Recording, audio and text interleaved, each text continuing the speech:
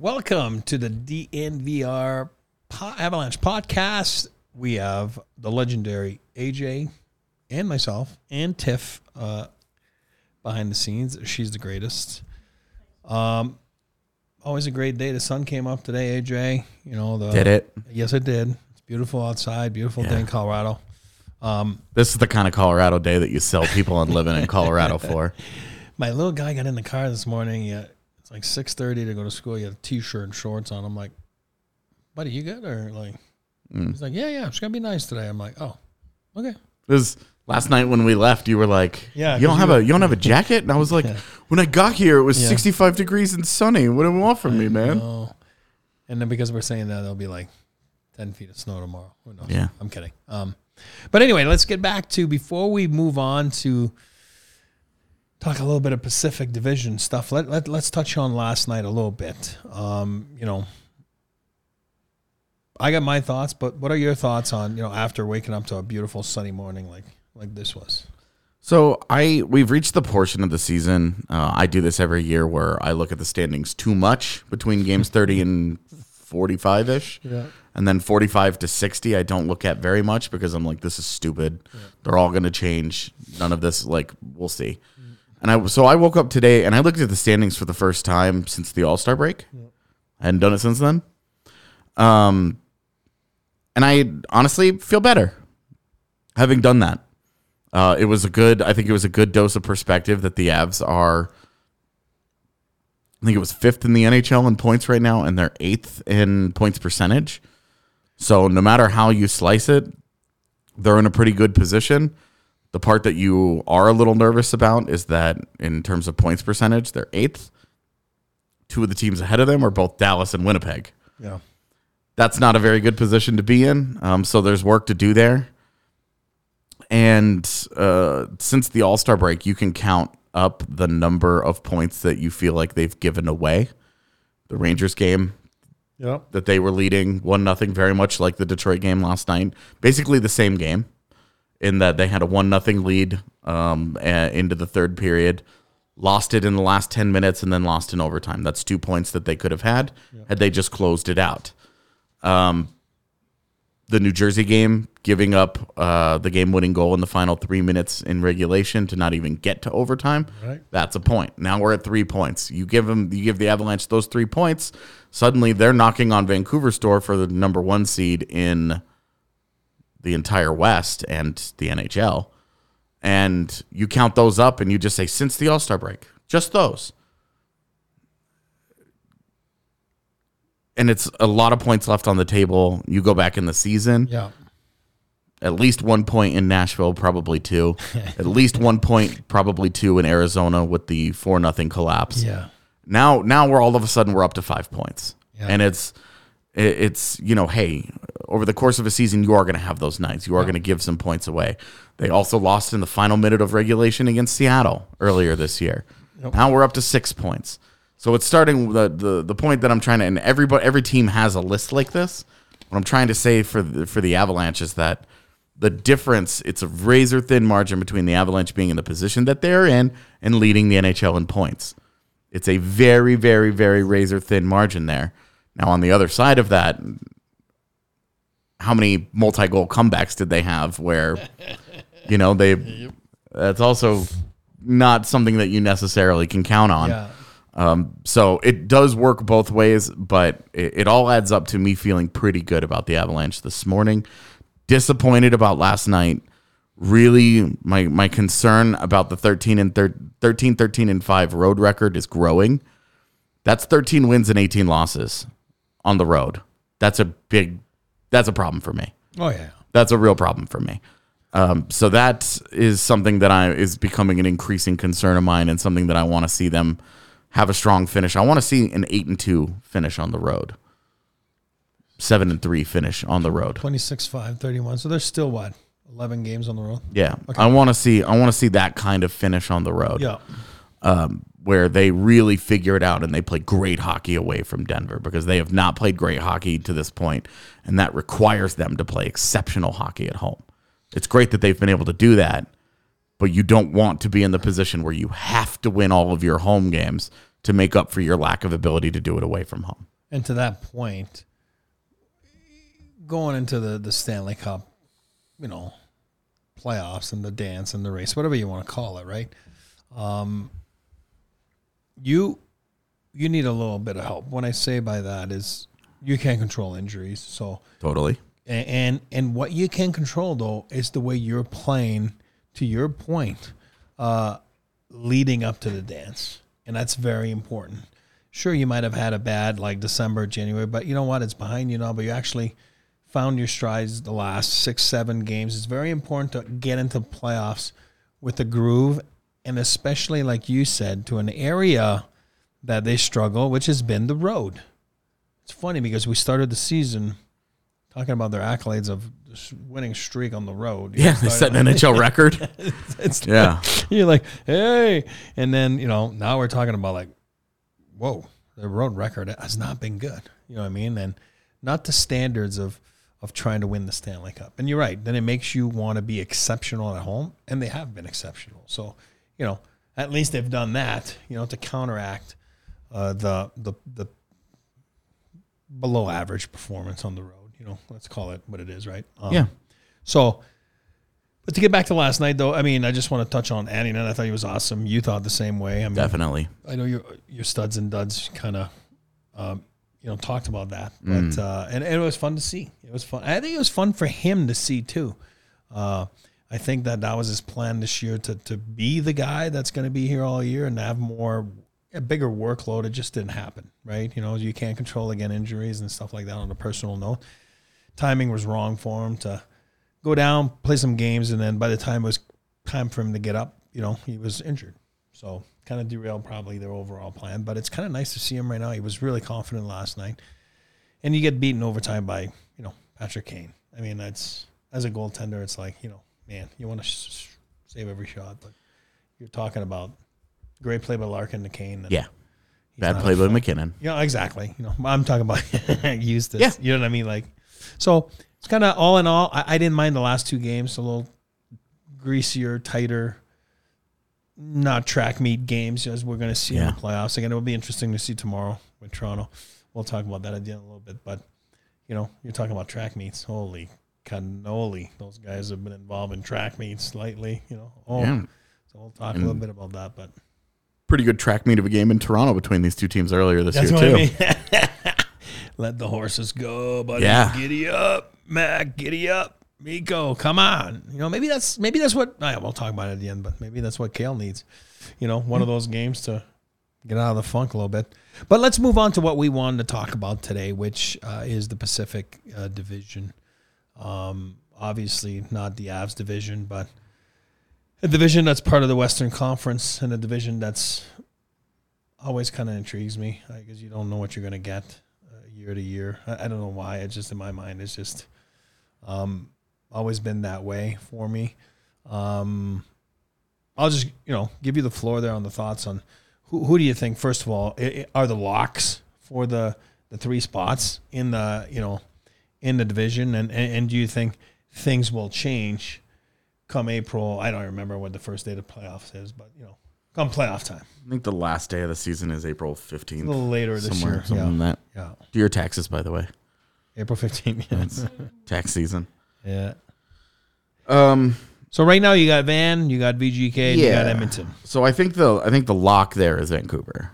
Yeah. I think they're the. I also would just say, given how they've now played for an extended stretch, it's no longer just the 1 month; it's several months now. But Edmonton, I think, is the other lock. I just don't see a world where Vancouver and Edmonton are not in the Pacific bracket. I'll give you credit though on Van. I got the blinders on sometimes because of my good buddy talk and footy. I tend to have the blinders on and not want to face the facts. And not that I'm rooting for them. Obviously, I'm an Avs fan, and that's what we are. And then Avs of blood, but you always root for your friends too. And I think they've done a marvelous job, footy and talk and those guys, right? So, but you're right. You've been telling me for weeks now. It's coming. It's coming. I'm telling you guys. He's been telling me. He is a genius. The guy next to me is the best. It's coming. They're gonna hit their slide, and Where are they at right now? Four straight. It's four straight. Is it 4? It's 4 or 5. I know last night they fell down last night again, right? Yes.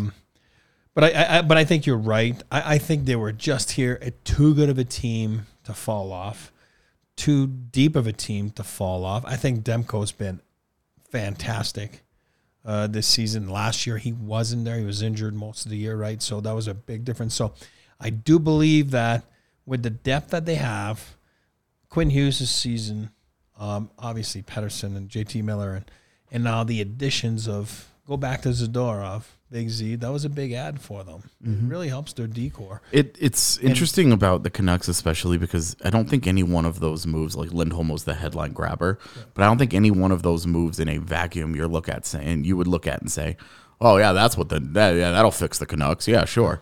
But when you add them up over time and you look at it and you're like, hey, for some reason the Teddy Bluger line is the best third line in hockey right now. Even better than what the Avalanche third line with Colton and Wood and LOC, because that line is the second line right now. Right. But that Teddy Bluger, you're not looking at that and going, oh, that's a big sexy ad. That's a game changer for them. But when you add in that line, but you also get the great year that they are out of Dakota Joshua, and Talk loves him. Yeah, I mean, how could you not with the way that he's playing?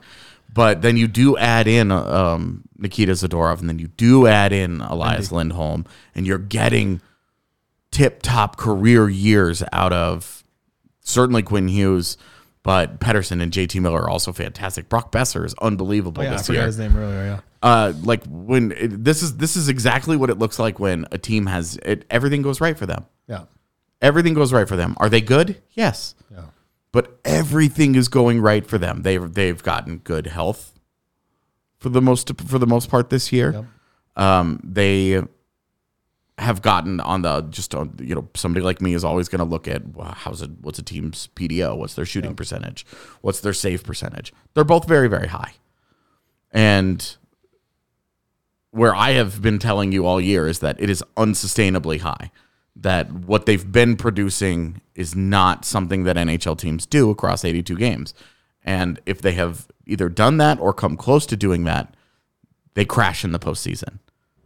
Which is why I always tell you, it comes for everybody, man. Boston last year, right? It comes for everybody. And what I actually think what the Canucks are going through a little bit right now is a little bit of that adversity of now they have to figure out what their team is when it's not all going their way, when they're not building a 2-0 lead every single night and playing with the lead and then winning 4-2.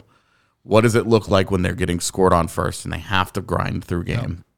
What does it look like when they give up a lead? How do they handle getting punched in the mouth? And I think that is going to be a very interesting aspect of the Canucks over the next few weeks, to see how do they handle this stretch of games. Because if this is just, they've lost 4 or 5 games in a row, and then they rip off an 8-2, they handled it just fine. Just a minor blip, no big deal, speed bump. But if this turns into an extended stretch where suddenly they've lost 10 of 15. Yeah, it's funny you're saying that because Talk met the media a couple days ago here in Denver, and then I was talking to him afterwards. But you're right.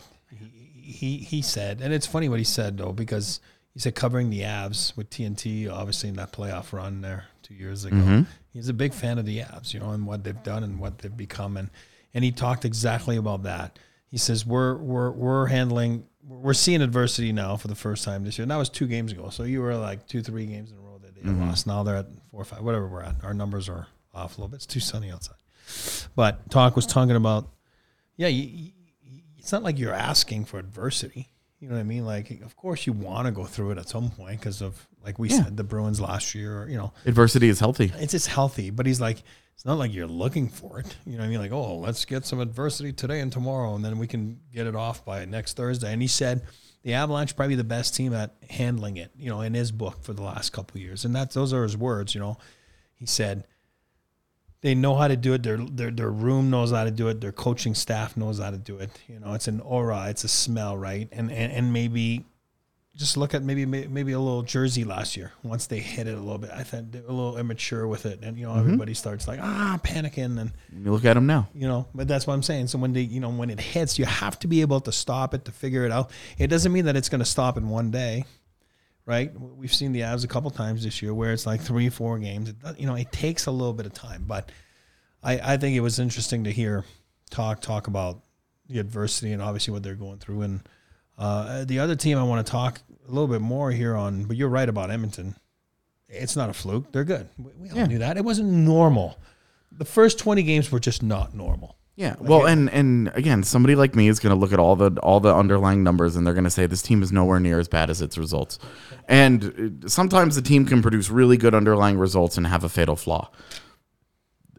Ask Hurricanes fans. They know this well. Yeah, that's right. But their goaltending was horrific. And there was no way they were just going to continue to have the problems that they were, between playing as well as they were, but losing the way that they were. Yeah. It's kind of the opposite of what the Canucks have done a lot this year, where the Canucks have been outplayed in a lot of games. Yeah. But they have a 2-0 lead. They scored 3 goals on 5 shots, stuff like that. Like we saw in Minnesota the other day, where they had 3 goals on 5 shots. They had a 5-2 lead going into the third period. Now, that part was normal. What happened after that in that Minnesota game was the weird part. Yeah. But, Edmonton this year was kind of in the opposite boat. They were playing pretty well. They were losing a lot of games. And then, obviously, they rip off, they start playing well. They make the coach change. They start playing well. And then they rip off 16 straight wins.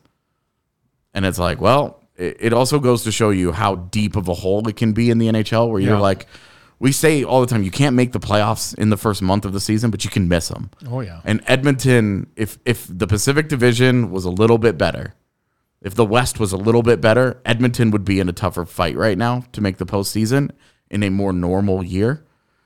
As it is, the softness of that division, Vegas and LA both falling apart after blistering hot starts, has created the situation for me where it's easy for the Oilers to make it now. Yeah. And they're probably the team that I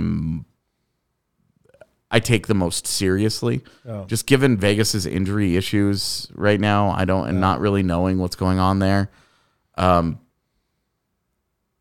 We'll get to that. But with Edmonton, I just think that's a really, really good hockey team, and that they're playing really good hockey. And their elite players are playing great. Yep. And they found a top pairing. They found a goaltender that is playing good hockey.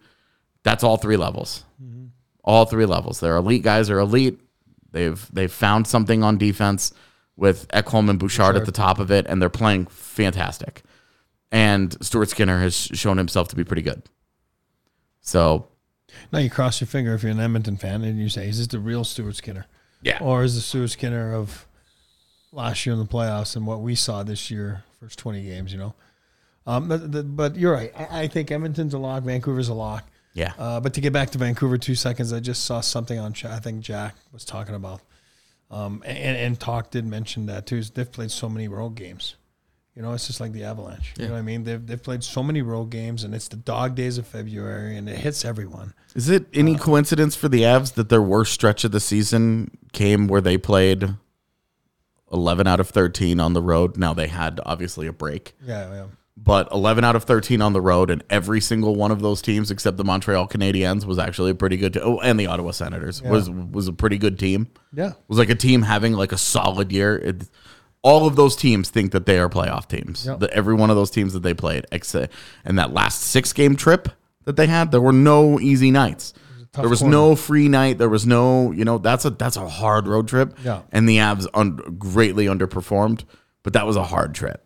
It was. And then 6 games coming out of an all-star break like that, that was a rough ride. So then the question is, to wrap up the Pacific, because we'll move on later about the wild card, but do you think LA knocks off Vegas as it stands right now? I'm just saying. I mean, look, how many points apart are they? They're VGK is at 70 and Vegas is at LA's at 66. Because we both agree Edmonton's they have more, they have games in hand. And, and they've got the sustainability and none of the problems. And they got the win going.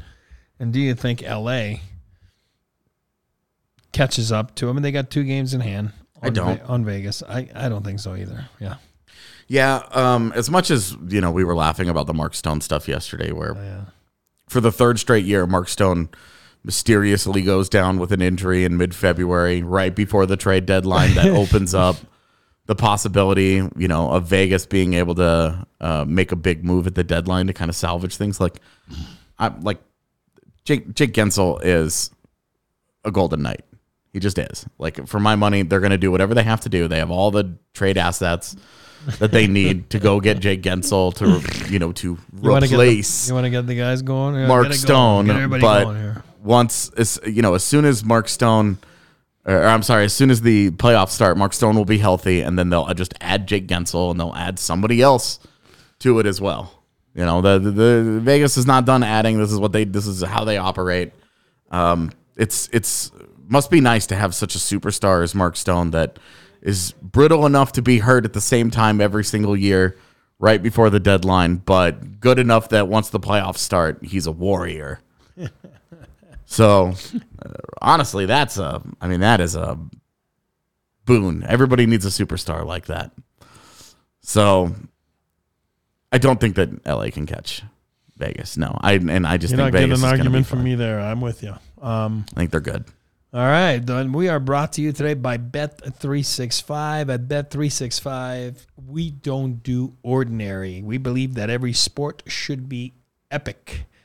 Every touchdown, every game, every point, every play, from the moments that are legendary to the ones that fly under the radar. Get a better price on chosen markets for select games with Bet365 Boost or Bet365 Super Boost. You can even get in on our very own custom bet. Keep an eye out each week for the new bets on Bet365.com. Ride with DNVR and place your bets using code DNVR365 at sign up.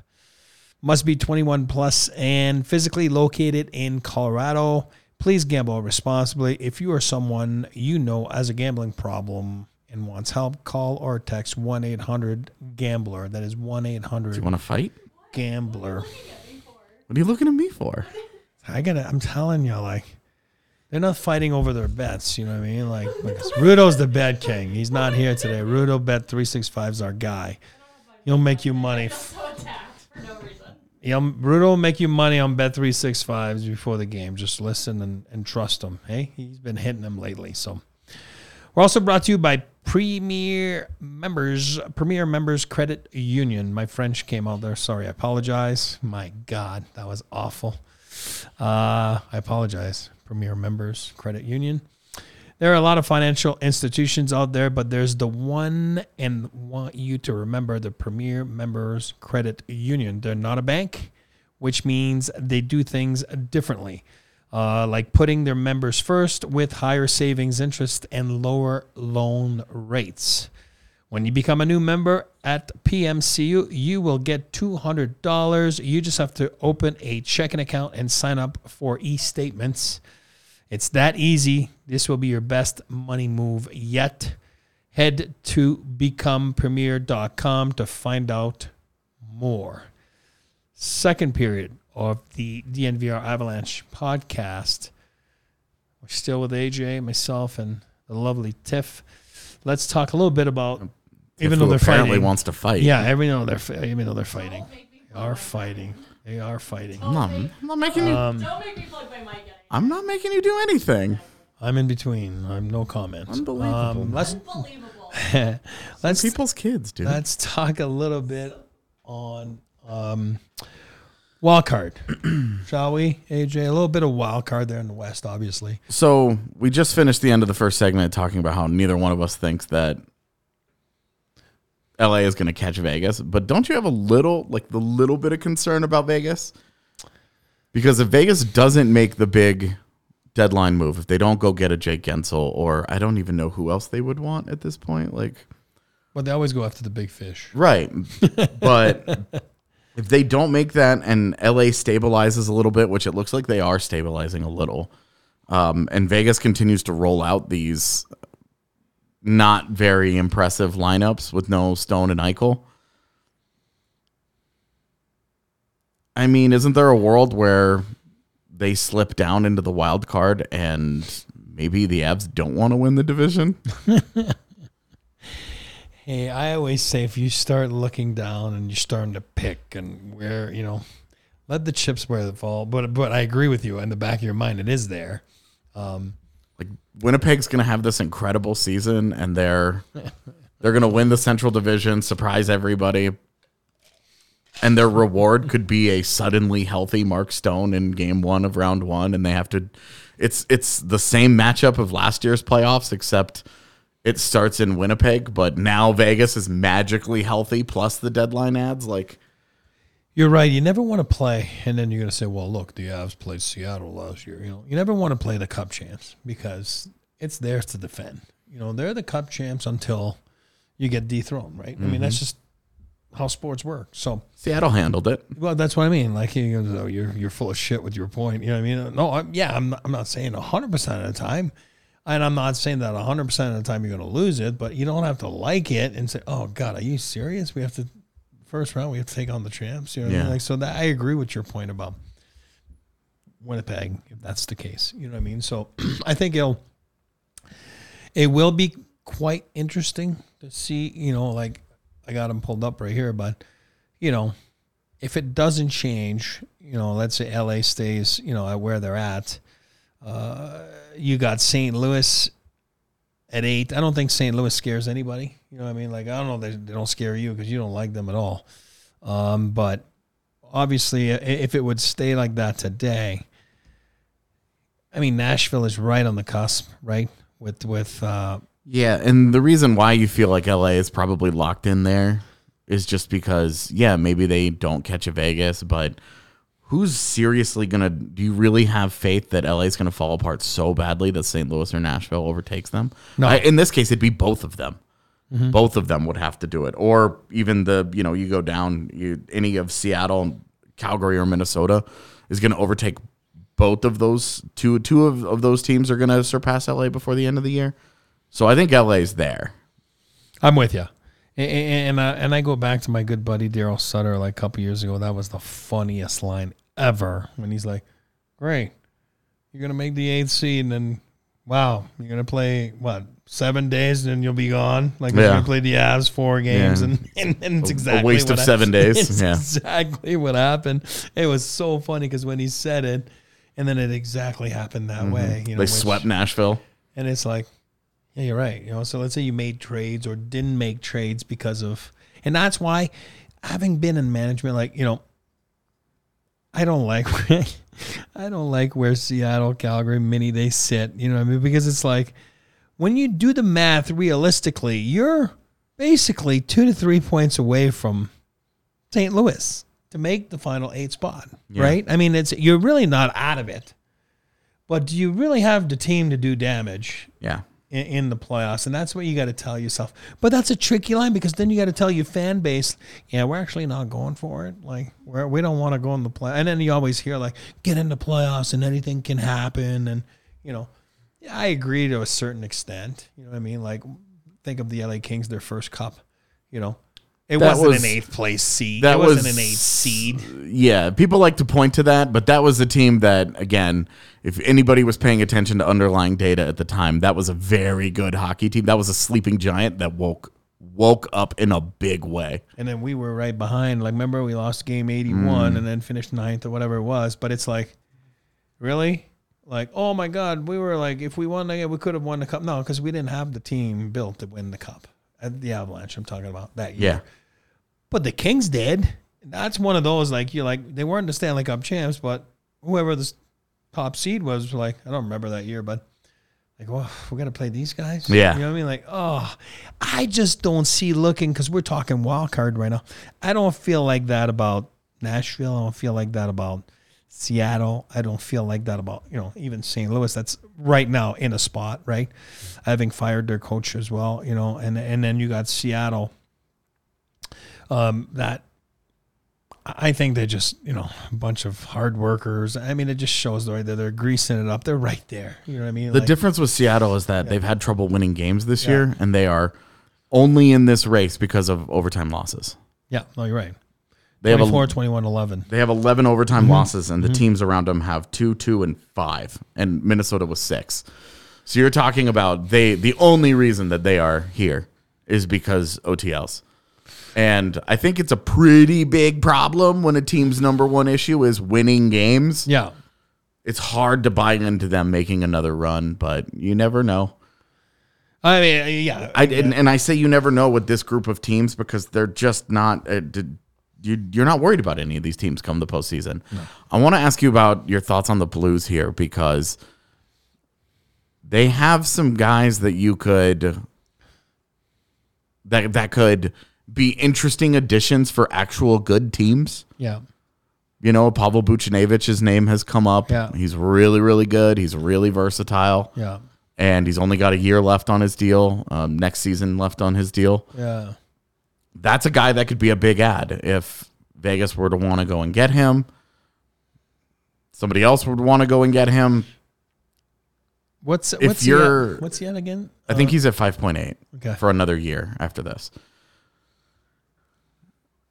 But I admit I haven't looked recently. Yeah.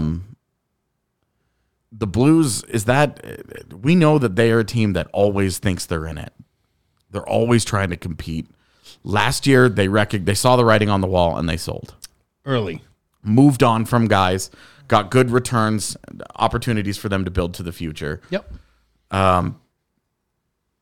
Is that, again, where they should be? Just given how ooey gooey, soft, and not good this group of teams is? Or should they just say, hey, we'll try and make it, and we'll just hope that Jordan Binnington can outplay a class of really questionable goaltenders ahead of him? Well, when you look back at their run, you talk about it all the time. It was a team that got hot at the right time and then goalied a lot of teams in the playoffs, right? Because you have to give credit to Binnington. Like, he played well that run. I mean, he's playing well this year. He didn't play well necessarily in the last few years, and it, ultimately probably cost them the fact that they had to sell those guys last year because goaltending wasn't good. It was real bad last year. And this year he was better, and then obviously they moved on from Craig Berube.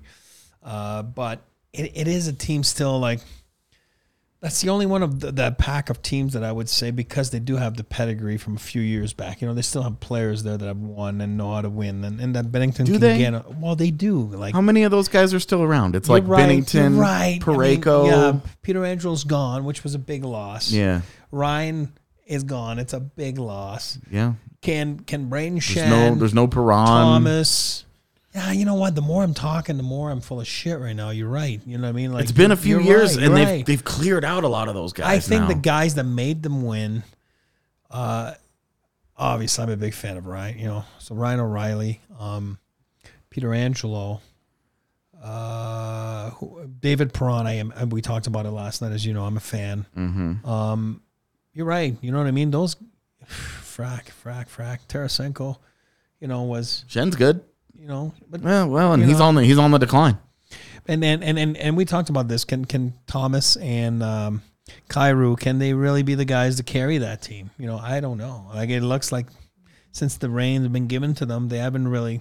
I mean, it's a 500 team. You know what I mean? Yeah. So it's cost a job to a coach. Mm-hmm. So and they've been better, but again, in a normal playoff year, would they really be in the race? Yeah, you know what? If I'm them, if I have to do whatever I need to do, I sell. They're not going anywhere.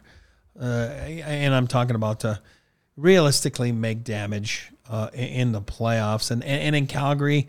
I mean, you talk about Jekyll and Hyde. They win 4 games, they lose 3 games, they lose 4 games, they win 4. I mean, it's kind of. And I think they're in sell mode, as we know. They've already started when you decided to trade Z, and then they're going to get a lot worse. Lindholm, and I think that you and I know Tanev's going to be gone by him. Tanev, Hannafin, and Markstrom could all be gone, but Tanev and Hannafin for sure. 100%. If I'm a team, I make a go at Markstrom. I do. I think he's seeing the puck right now. He's playing well. Again, like any other athlete, like. You got to have your head on straight in the sense that you feel good about your game. And I think that's where he's at right now. He feels good about his game, where that's not necessarily last year. I think the playoff against the Avs like hurt him. You know what I mean? Well, and he fell apart against the Oilers. Fell apart against the Oilers last year. 2 years ago. Last year they didn't make the playoffs. But if I'm a team like Jersey, it just seems like such a perfect fit. You know what I mean? Like if I'm a team like Jersey, I go hard after them. So if you're Jersey, let me ask you this, because there's 2 goalies here who could really shake up this order. Yep. Because Nashville's also in there, and Nashville is the team that we haven't really talked a lot about. Yeah. That, UC Saros is right there. If you're in New Jersey, do you want UC Saros or Jacob Markstrom? Well, I think you're right. It's one of those two, and I wanted to talk about Jersey right now. So it's perfect that you're talking about it because I know you like Askarov.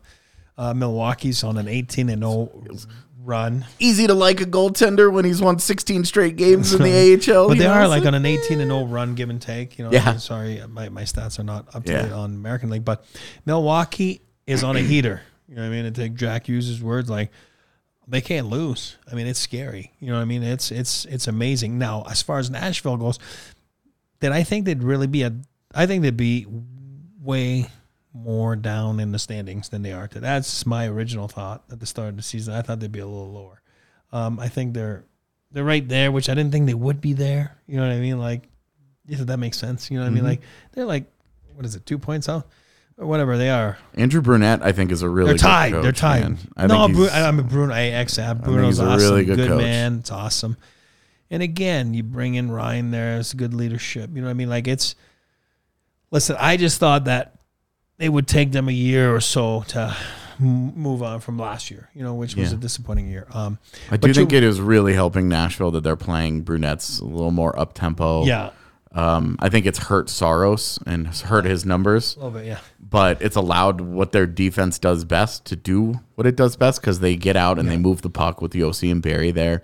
It's a couple of guys that play on the offensive side of the puck better than the defensive side of the puck at this stage in their careers. Yeah. And I think that really helps them. It does not help Saros.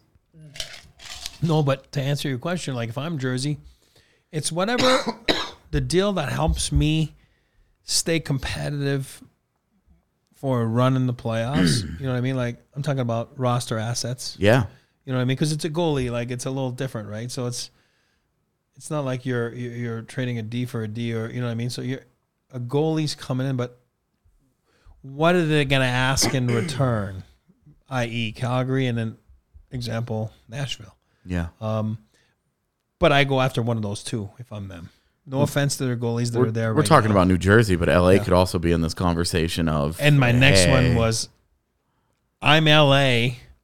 I do the same thing after those two. You know, we talked about LA all year, and you know that we both like them, and I still think they're really good. They just really need a goalie, man. They just need a goalie. Talbot is a good goalie. It's just that it wasn't going to be sustainable what they put up. Right, Copley getting hurt and him taking on the load, but it didn't. All of a sudden they got hit in the head. Right, they got punched in the face. And then it cost ultimately Todd his job, right? So Talbot and Riddick is not a tandem that. Well, we had that in Calgary, so that was our tandem.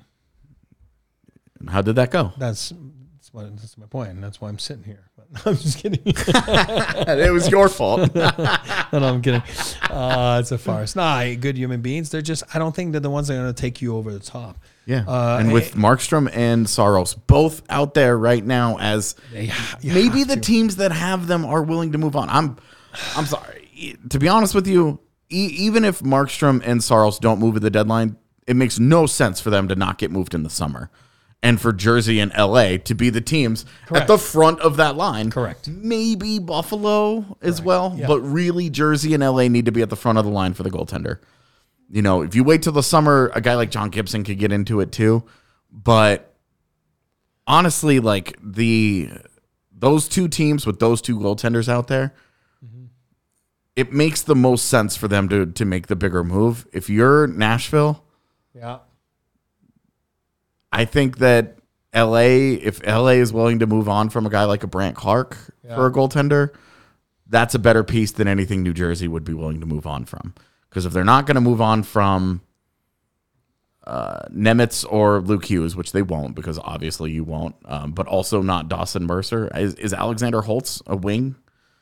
the real centerpiece of a trade return for you? For me, the Yeah. answer, I want a young defender. That's where it always starts. I want a young defender. And LA, between Jordan Spence and Brant Clark, they've got a couple of them that you might be able to pick through that are pretty good, pretty interesting. And they've managed him well by letting him go play a little bit more in the minors, and so now I think Brant Clark is better than Jordan Spence, so I think they're when we say there are levels to this, I think Brant Clark is better. But is Alexander Holtz really the centerpiece of a deal there? So. maybe. When we're talking about the wild card and we're talking about out west, LA is still a team that I'm saying. Yeah. Are they going to add? In terms of looking for a goaltender, they're kind of, that's like if you're the Avs, you're looking at it and saying, I don't think I want that to happen. I think I want them to go into the postseason with Cam Talbot and David Riddick. Oh, yeah, of course. And I think you and I agree. And Tiff, Chicago, San Jose, the beloved Ducks, and our buddy Cronin. I'm going to put Arizona in there too. I mean, obviously. Yeah. I don't know that there are any game-changing players that come out of any of those teams. No, but what I'm trying to say is there's an X next to those guys. They're not making the playoffs. Yeah, they're done.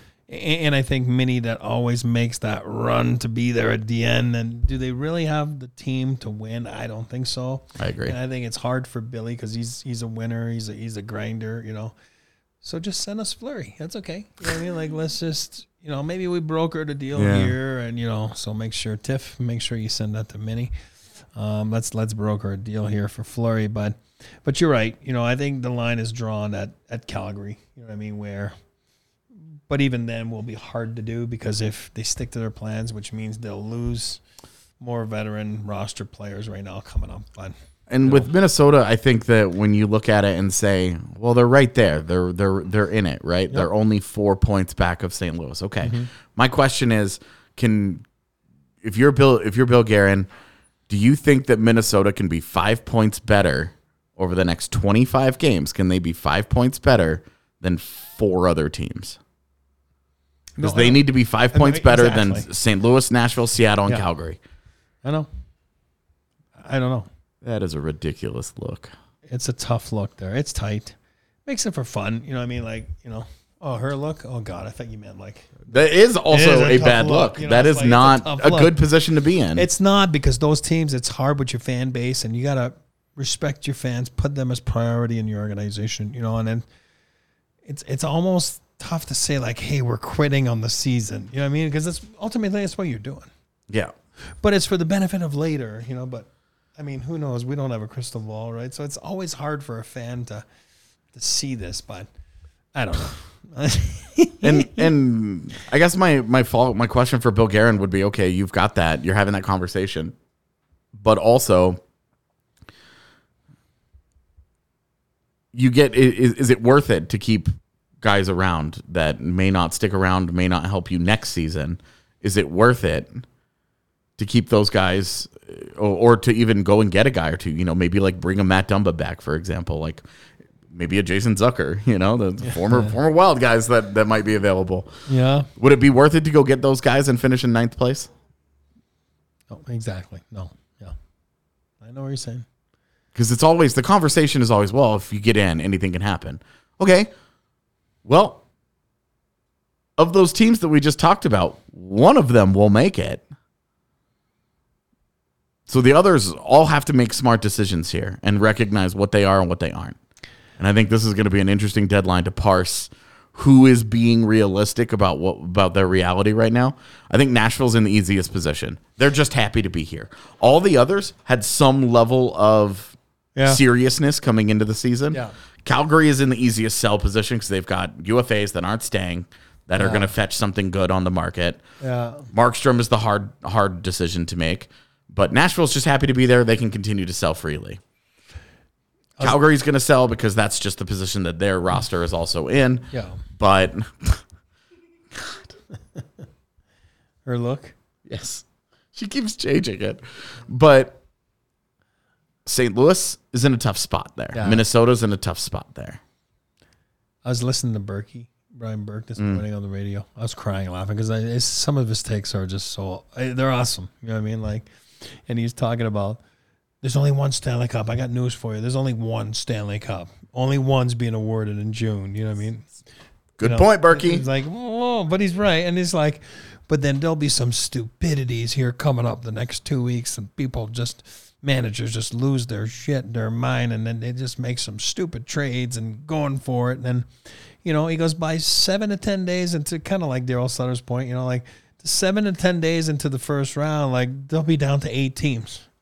So 8 teams out of 32, you know what I mean? The dream or the doing something stupid, like, would have been like, oh boy, what did we do? You know what I mean? Half of the teams that live off of the drive of once you get in, anything can happen. Half of those teams are gone after a week.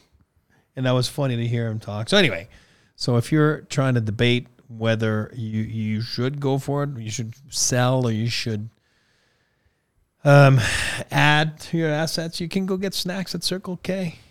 That's like a Rudo transition here. I tell you, when we're going to be eating some snacks is on our trade deadline show on the day of the deadline. We're going to be nom and just wood chippering through some Circle K snacks. Sitting over there on the couch and get the computers open and get some snacks. So we'll be here. Oh, yeah. We'll be on air. Oh, yeah, that's right. No, but when we're not on air, you know what I mean? Like taking a break. No breaks. All right. I like it. Tiff's got the hang on. So anyway, we can join Circle K's Inner Circle for free today. Use the QR code, enter your email and phone number to be fully enrolled. After that, all you need is your phone number to get deals, including 25 cents off your first 5 fill-ups and more. Sign up with the QR code on screen or visit www.circlek.com/inner circle for more information. Get a free any size Polar Pop from Colorado Circle K's by texting DNVR to 31310. That's DNVR to the number 31310. Message and data rates may apply. Periodic recurring messages per month. Terms and conditions can be viewed at circlek.com. Also brought to you by the wonderful people at Breck Brew. Breckenridge Brewery has been making beer for 33 years, and it all comes down to their love and passion for good beer. Try an Avalanche Amber today and use the Breck Beer locator, only to find it anywhere in the U.S. at breckbrew.com. Third period of the DNVR Avalanche podcast. Let's talk a little bit of our Bet365 top 5. Yep. Today, we are going to talk about the top 5 usable. Is it the best way to do it? How about we use your terms? Is that what I just had top 5 trade assets for the Avalanche to use use at the deadline this year. Perfect. Why not? Let's trade deadline's coming up. If you're not familiar with it, well, it is coming up March 8th, 3 p.m. Eastern time is the deadline. 1 p.m. Mountain. 1 p.m. Yeah, 1 p.m. Mountain. Look at me doing math live on air. If you're reading, but if you're a big hockey fan, there's always stupidities at the deadline. There just is. It just is. It's the word deadline that creates those things, right? Because there is a deadline. It moves things along. There is what we just talked about, teams that are thirsty, starving for something, which I don't mind. I'm a gambler. I don't mind it. I've liked what Tampa's done last few. Back then, there were crazy moves, but it worked out. So, but there's been some crazy moves that didn't work out, right? There's been some teams that added a lot of guys, and it just didn't pan out. And so let's talk about some of the top 5 assets that the Avs could use to better themselves and to make sure that Mac and the company are not drinking too much Breck Brew. You know what I mean? They're not drinking it on the golf course after 10 days. Yes. So we want to make sure these are the assets, and I did not include NHL players. So there's no Bowen Byram on this list, predominantly because I didn't believe that he was actually going to get moved in season. No. Especially. Whew. Well, So starting on this list, we have Mikhail Gliev. swift skating young defenseman that was a recent first-round pick and is one of Colorado's better prospects in the system. Mm-hmm. It's an easy sell as to why he would be considered one of their better assets to move. I have him at 5 because, yes, he would have value in a deal. Yeah. But I think the main reason he's not higher up on this list is because he's going to be in Russia for at least another 2 or 3 years. Yeah. So he's probably not coming to North America anytime soon, which means anybody trading for him right now would be really punting on the present for the future. I think it's always been the plan, right, for him to stick over there. And when he was drafted, he had a multi-year contract over there already. So there was never any doubt about he's going to be, I think it was at least 2 seasons. And then he signed another one to add a 3rd year on. They got good representation down there in Russia, too. Like my good buddy, Alexei Gusarov, former teammate there that works for the Avs now in Russia. So kind of always helps to have a set of eyes down there and make sure you're keeping track on. Build a bridge to those Russian guys and make you feel like you're still, like the organization cares. Yep. It could take a little while, but as we're about to see with Nikolai Kovalenko, it can pay off. I mean, Goose is one of my favorite teammates of all time. We can do a pod on him one day. It's fine. The whole pod. He's the best. Stories about that man are awesome. All right, let's move on to number cuatro. Number 4 on this list, and the reason that I have him higher than Guliev is just proximity to the NHL. Sean Behrens. Yep. He's having a better junior year than he did sophomore season. In my opinion, he should be getting an ELC at the end of the season. He's a junior, right? Yes, and I thought that after the end of last year, but there were, as Megan has detailed, there were a number of factors that led to the decision for him to go back for another season. But if he signs, he immediately becomes the best defensive prospect for the Avalanche. I'm not considering Sam Malinsky a prospect anymore. He'd be in the top 7. He would be, at the NHL level. Exactly. The Avs, I think of him as a de facto and a full-time NHL player, just as it is, because the Avs clearly would like to have him there. They just kind of have a loaded blue line at the moment. They can't really find a home for his game yet. But Sean Behrens would be, I have him kind of on the same caliber of prospect as Drew Hellison when the Avs traded Drew Hellison at the deadline for Josh Manson.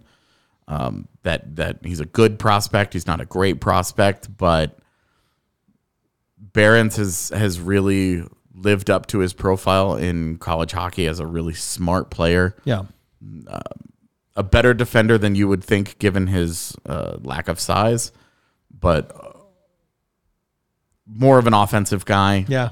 And questions, he's so small. The questions about him at the NHL level are, he's not as poor a skater as Will Butcher was. He's a better skater than that, but he's not an elite skater. He doesn't have the kind of edge work and evasiveness in his game as like a Sam Girard, even though he's the same size as a guy like Girard. So how does Behrens balance those things to be effective in the NHL is a fair question to ask. But he's a good, young, puck-moving defenseman ready to break into pro hockey. There's a lot of value there. Yes. And I would have had him at the start of this season. I would have had him at the highest on this list of the movable prospects. It's funny because when you're seeing guys, when you're getting phone calls on guys, that's when you know what I mean. Like it's funny because teams are calling you on, hey, I'm going to call. What about this Sean Behrens? You know what I mean? Like it's funny. And then there's some guys it's absolutely dead quiet. You know what I mean? So. Maybe because teams don't do a good job, you know what I mean, scouting the other team's depth charts, or whatever, reserve lists. But that's a good pick. And again, let's not panic here, people. It's not that we're saying those guys are going to get traded. We're saying these are assets that the Avs could use potentially to better themselves to go get the silver trophy here down the stretch. Yeah, and I think it's become obvious leading up to this deadline that there is not a perfect fit anymore for the Avalanche. Something that's going to cost a lot of the capital is that really big move isn't there. So, these are assets that I think will be, I would have a hard time seeing Guliev getting moved. Of all the assets that will be on this list, I think Behrens is the most likely to be moved. All right, let's move on to number Number 3, we have Cal Ritchie, who's had a great year in the OHL. I saw there was a list recently released yesterday, 2 days ago, that had him listed as the 6th best prospect not in the NHL. That's a little rich for my blood, but he is having a really, really good year, and the kind of year that either that certainly elevates his stock as a trade asset, but also gets you excited about what he might become in the NHL. I know Rudo and I were pretty down on the pick when it was made. And one of the big reasons was we don't really know what this guy looks like without shoulder problems. Mm-hmm. Well, we have a better idea. Yeah. And he's pretty good. So I think that, as happens every year when a prospect actually plays pretty well, we're seeing a little overrating of Cal Ritchie as a prospect and the caliber of player that he has, with people talking about him potentially making the team next year. Yeah. For me, that's a tough stretch, but I won't say no way, because he could come into camp and just look really good. You worked for the Avs when and you were one of his most vocal proponents back in the day when Ryan O'Reilly made the team. That's right. So, I don't want to say it can't happen. Would he be better served as Colorado's 4th-line center next year, or going back to the OHL for another year? That'll be the conversation that the Avalanche have to have over the summer and in their training camp meetings. And didn't get to see him development camp or, like you said, training camp because of the shoulder injury. Right? We will get to see him at Dev Camp in July, and we will get to see him hopefully at Rookie Camp, wherever it's hosted next year. I don't even know where we're going. I'm trying to remember. Is it back to Anaheim next year? I don't know. I don't know where it. I don't know that it's been announced. So for my money, it should just stay in Vegas every year. It's the easiest. It's the most convenient. It is. Everybody likes it. Just keep it in Vegas. Stop messing around. Is it San Jose? I don't know. Anyway. God, I hope not. If it's in San Jose, you guys are going. The new rink. All right, number 2. Yeah, number 2. I've got the 2025 first-round pick. Is he a good player? He's probably a decent 16-year-old right now that we are a long way off from seeing. First-round picks are always really valuable. Yeah. Teams covet them like crazy. The Avalanche have only traded 1 first-round pick in the last, I don't even know how many years. It's been a long time. And that was for Darcy Kemper. And that was a kind of you backed yourself into a corner. You played chicken with the goaltender market, and it was you or Edmonton. And ended up being the right call. Yeah. Funny enough, those teams played each other in the Western Conference Final, and Darcy Kemper did not participate. Much. Anyway, he played the first period of game 1. And number 1? Yeah, and number 1, it's the 2024 first-round pick. Closer to being ready to play. Exact same comments that you just made. Yeah. And 1 year closer to. Yeah, and teams, it's easier to sell because you know this better than I do, certainly, that part of the trade deadline is winning the press conference. You want to be able to sell your fans on, hey, we got a first-round pick, and it doesn't always feel great when you go out there and you say, oh, we got a first-round pick in 2025. Yeah. So this isn't even a pick that you're going to make this year, but it's a pick that you're going to make next June, and that guy could be 4 years away from the NHL. So now it's 2029 before this guy even is helping us, and I'm supposed to be excited about that. So yeah, it's a tougher sell, but this year's first round pick it's for every single team. It's always valuable. Is it more valuable for teams that are in the middle of the pack, like if St. Louis wanted to maybe do something bold and trade a first round pick for a guy, than a team that is very, very likely to make the postseason, like the Avalanche? Yeah, of course. But that's why those teams don't move first round picks very often. And the Avs will be, if you're trading for the Avalanche first round pick, you should be planning for it to be 24 or later.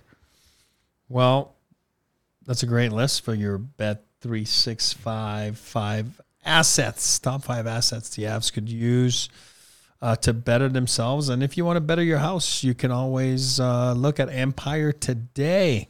So we're brought to you by Empire Today. With Empire, you get shop at home convenience, the right product for your needs, quick and professional installation. Our philosophy is to help you find what you need, not trying to oversell you, not overwhelm you with thousands of choices or substitutes. Flooring is all Empire Today does. We live and breathe flooring, so you can be confident you're getting honest, upfront advice. Schedule a free in-home estimate today. All listeners can receive a $350 off discount when they use the promo code DNVR. Restrictions apply. See EmpireToday.com/DNVR for details. Also, we love Illegal Pete's. There's one right down the street here from us, and there's a new one in Wheat Ridge, Colorado. You going to that? Well, the 29th, got to look at the schedule, right? That's Chicago. Is that the Chicago game? Oh, yeah. Well, now you have a friend in the burrito business, right? You know what I mean? So Illegal Pete's Golds opens the doors February 29th for the grand opening. Swing by and join the festivities with live music, endless margaritas, and, of course, all your favorite burrito fixings. Located in Gold's Marketplace on the corner of 26th and Kipling, overlooking Crown Hill Park in Wheat Ridge, Colorado. Stop by to be a part of this historical Illegal Pete's moment. And I would do a little bit of queso because I love their queso. And I know Rudo talks about their queso all the time, but I love their queso. You and I jammed on their queso at the Christmas party quite a bit. Right. Sitting next to each other, burying our faces in Illegal Pete's queso. Let's talk a little bit before we wrap this up. A little bit about tomorrow. Toronto Maple Leafs on an absolute heater, to use that word again. Those guys are on fire. Morgan Riley gets suspended 5 games. They go 5-0. He's back now, but Morgan Riley being a big piece, and then you got freaking Any Matthews. coincidence that a bad defensive player leads to better team results for them? Yeah, and not only that, they're scoring like freaking 6 goals or 4 goals or plus the last 6 games. Yeah, all Austin Matthews. Nobody else is allowed to score for them. It's that guy's real. Jesus, what a season! So what a game! It's a 5:00 start tomorrow. 5:00 start here in Denver. Weird because it's probably 7:00 back east. Hockey night in Canada. Yeah. So, but 5:00. So there's no morning skate at the rink in the morning. We won't know much of what's going on.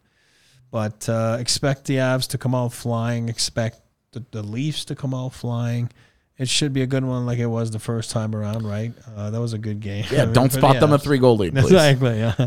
I don't know. Apparently Samsonov's flaws are all gone now, and he's an elite goalie, and we'll see. Well, that, as we've seen with goaltenders, all you have to do to fix them is just send them to the AHL. Yeah, but don't play him there. Just send him there and then talk with him. Let him know that when he passes through waivers that nobody in the league wants him.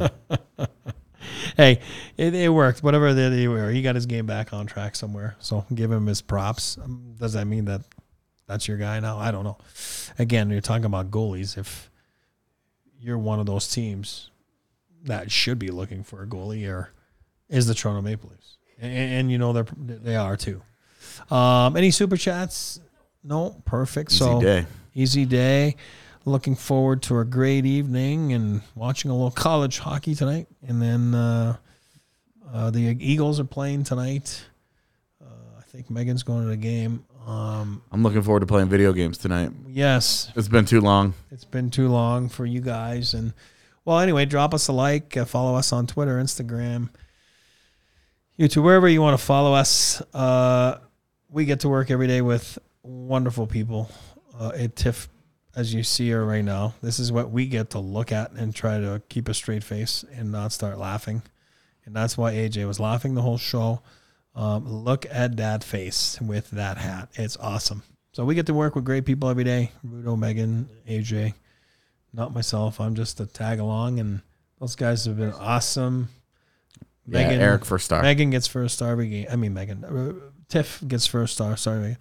Tiff gets first star every day for all the work she does behind the scenes, and she is always there for us. She is our leader and cleans up after us in every aspect to make sure that AJ is under control. And Rudo. I'm a wild man. Rudo's a wild man. You're not a wild man. You're my wing man. Rudo's a wild man. All right, well, we thank you, and let's move on, and let's wrap this up, and we'll see everyone tomorrow. I do believe it's a 4:30 pregame. 4:30 pregame. And I'm not sure if there's a watch along tomorrow. I forgot if there is. Okay, watch along tomorrow. All right, all shebang tomorrow. With Rudo should be back, and thank you, and we'll see you tomorrow.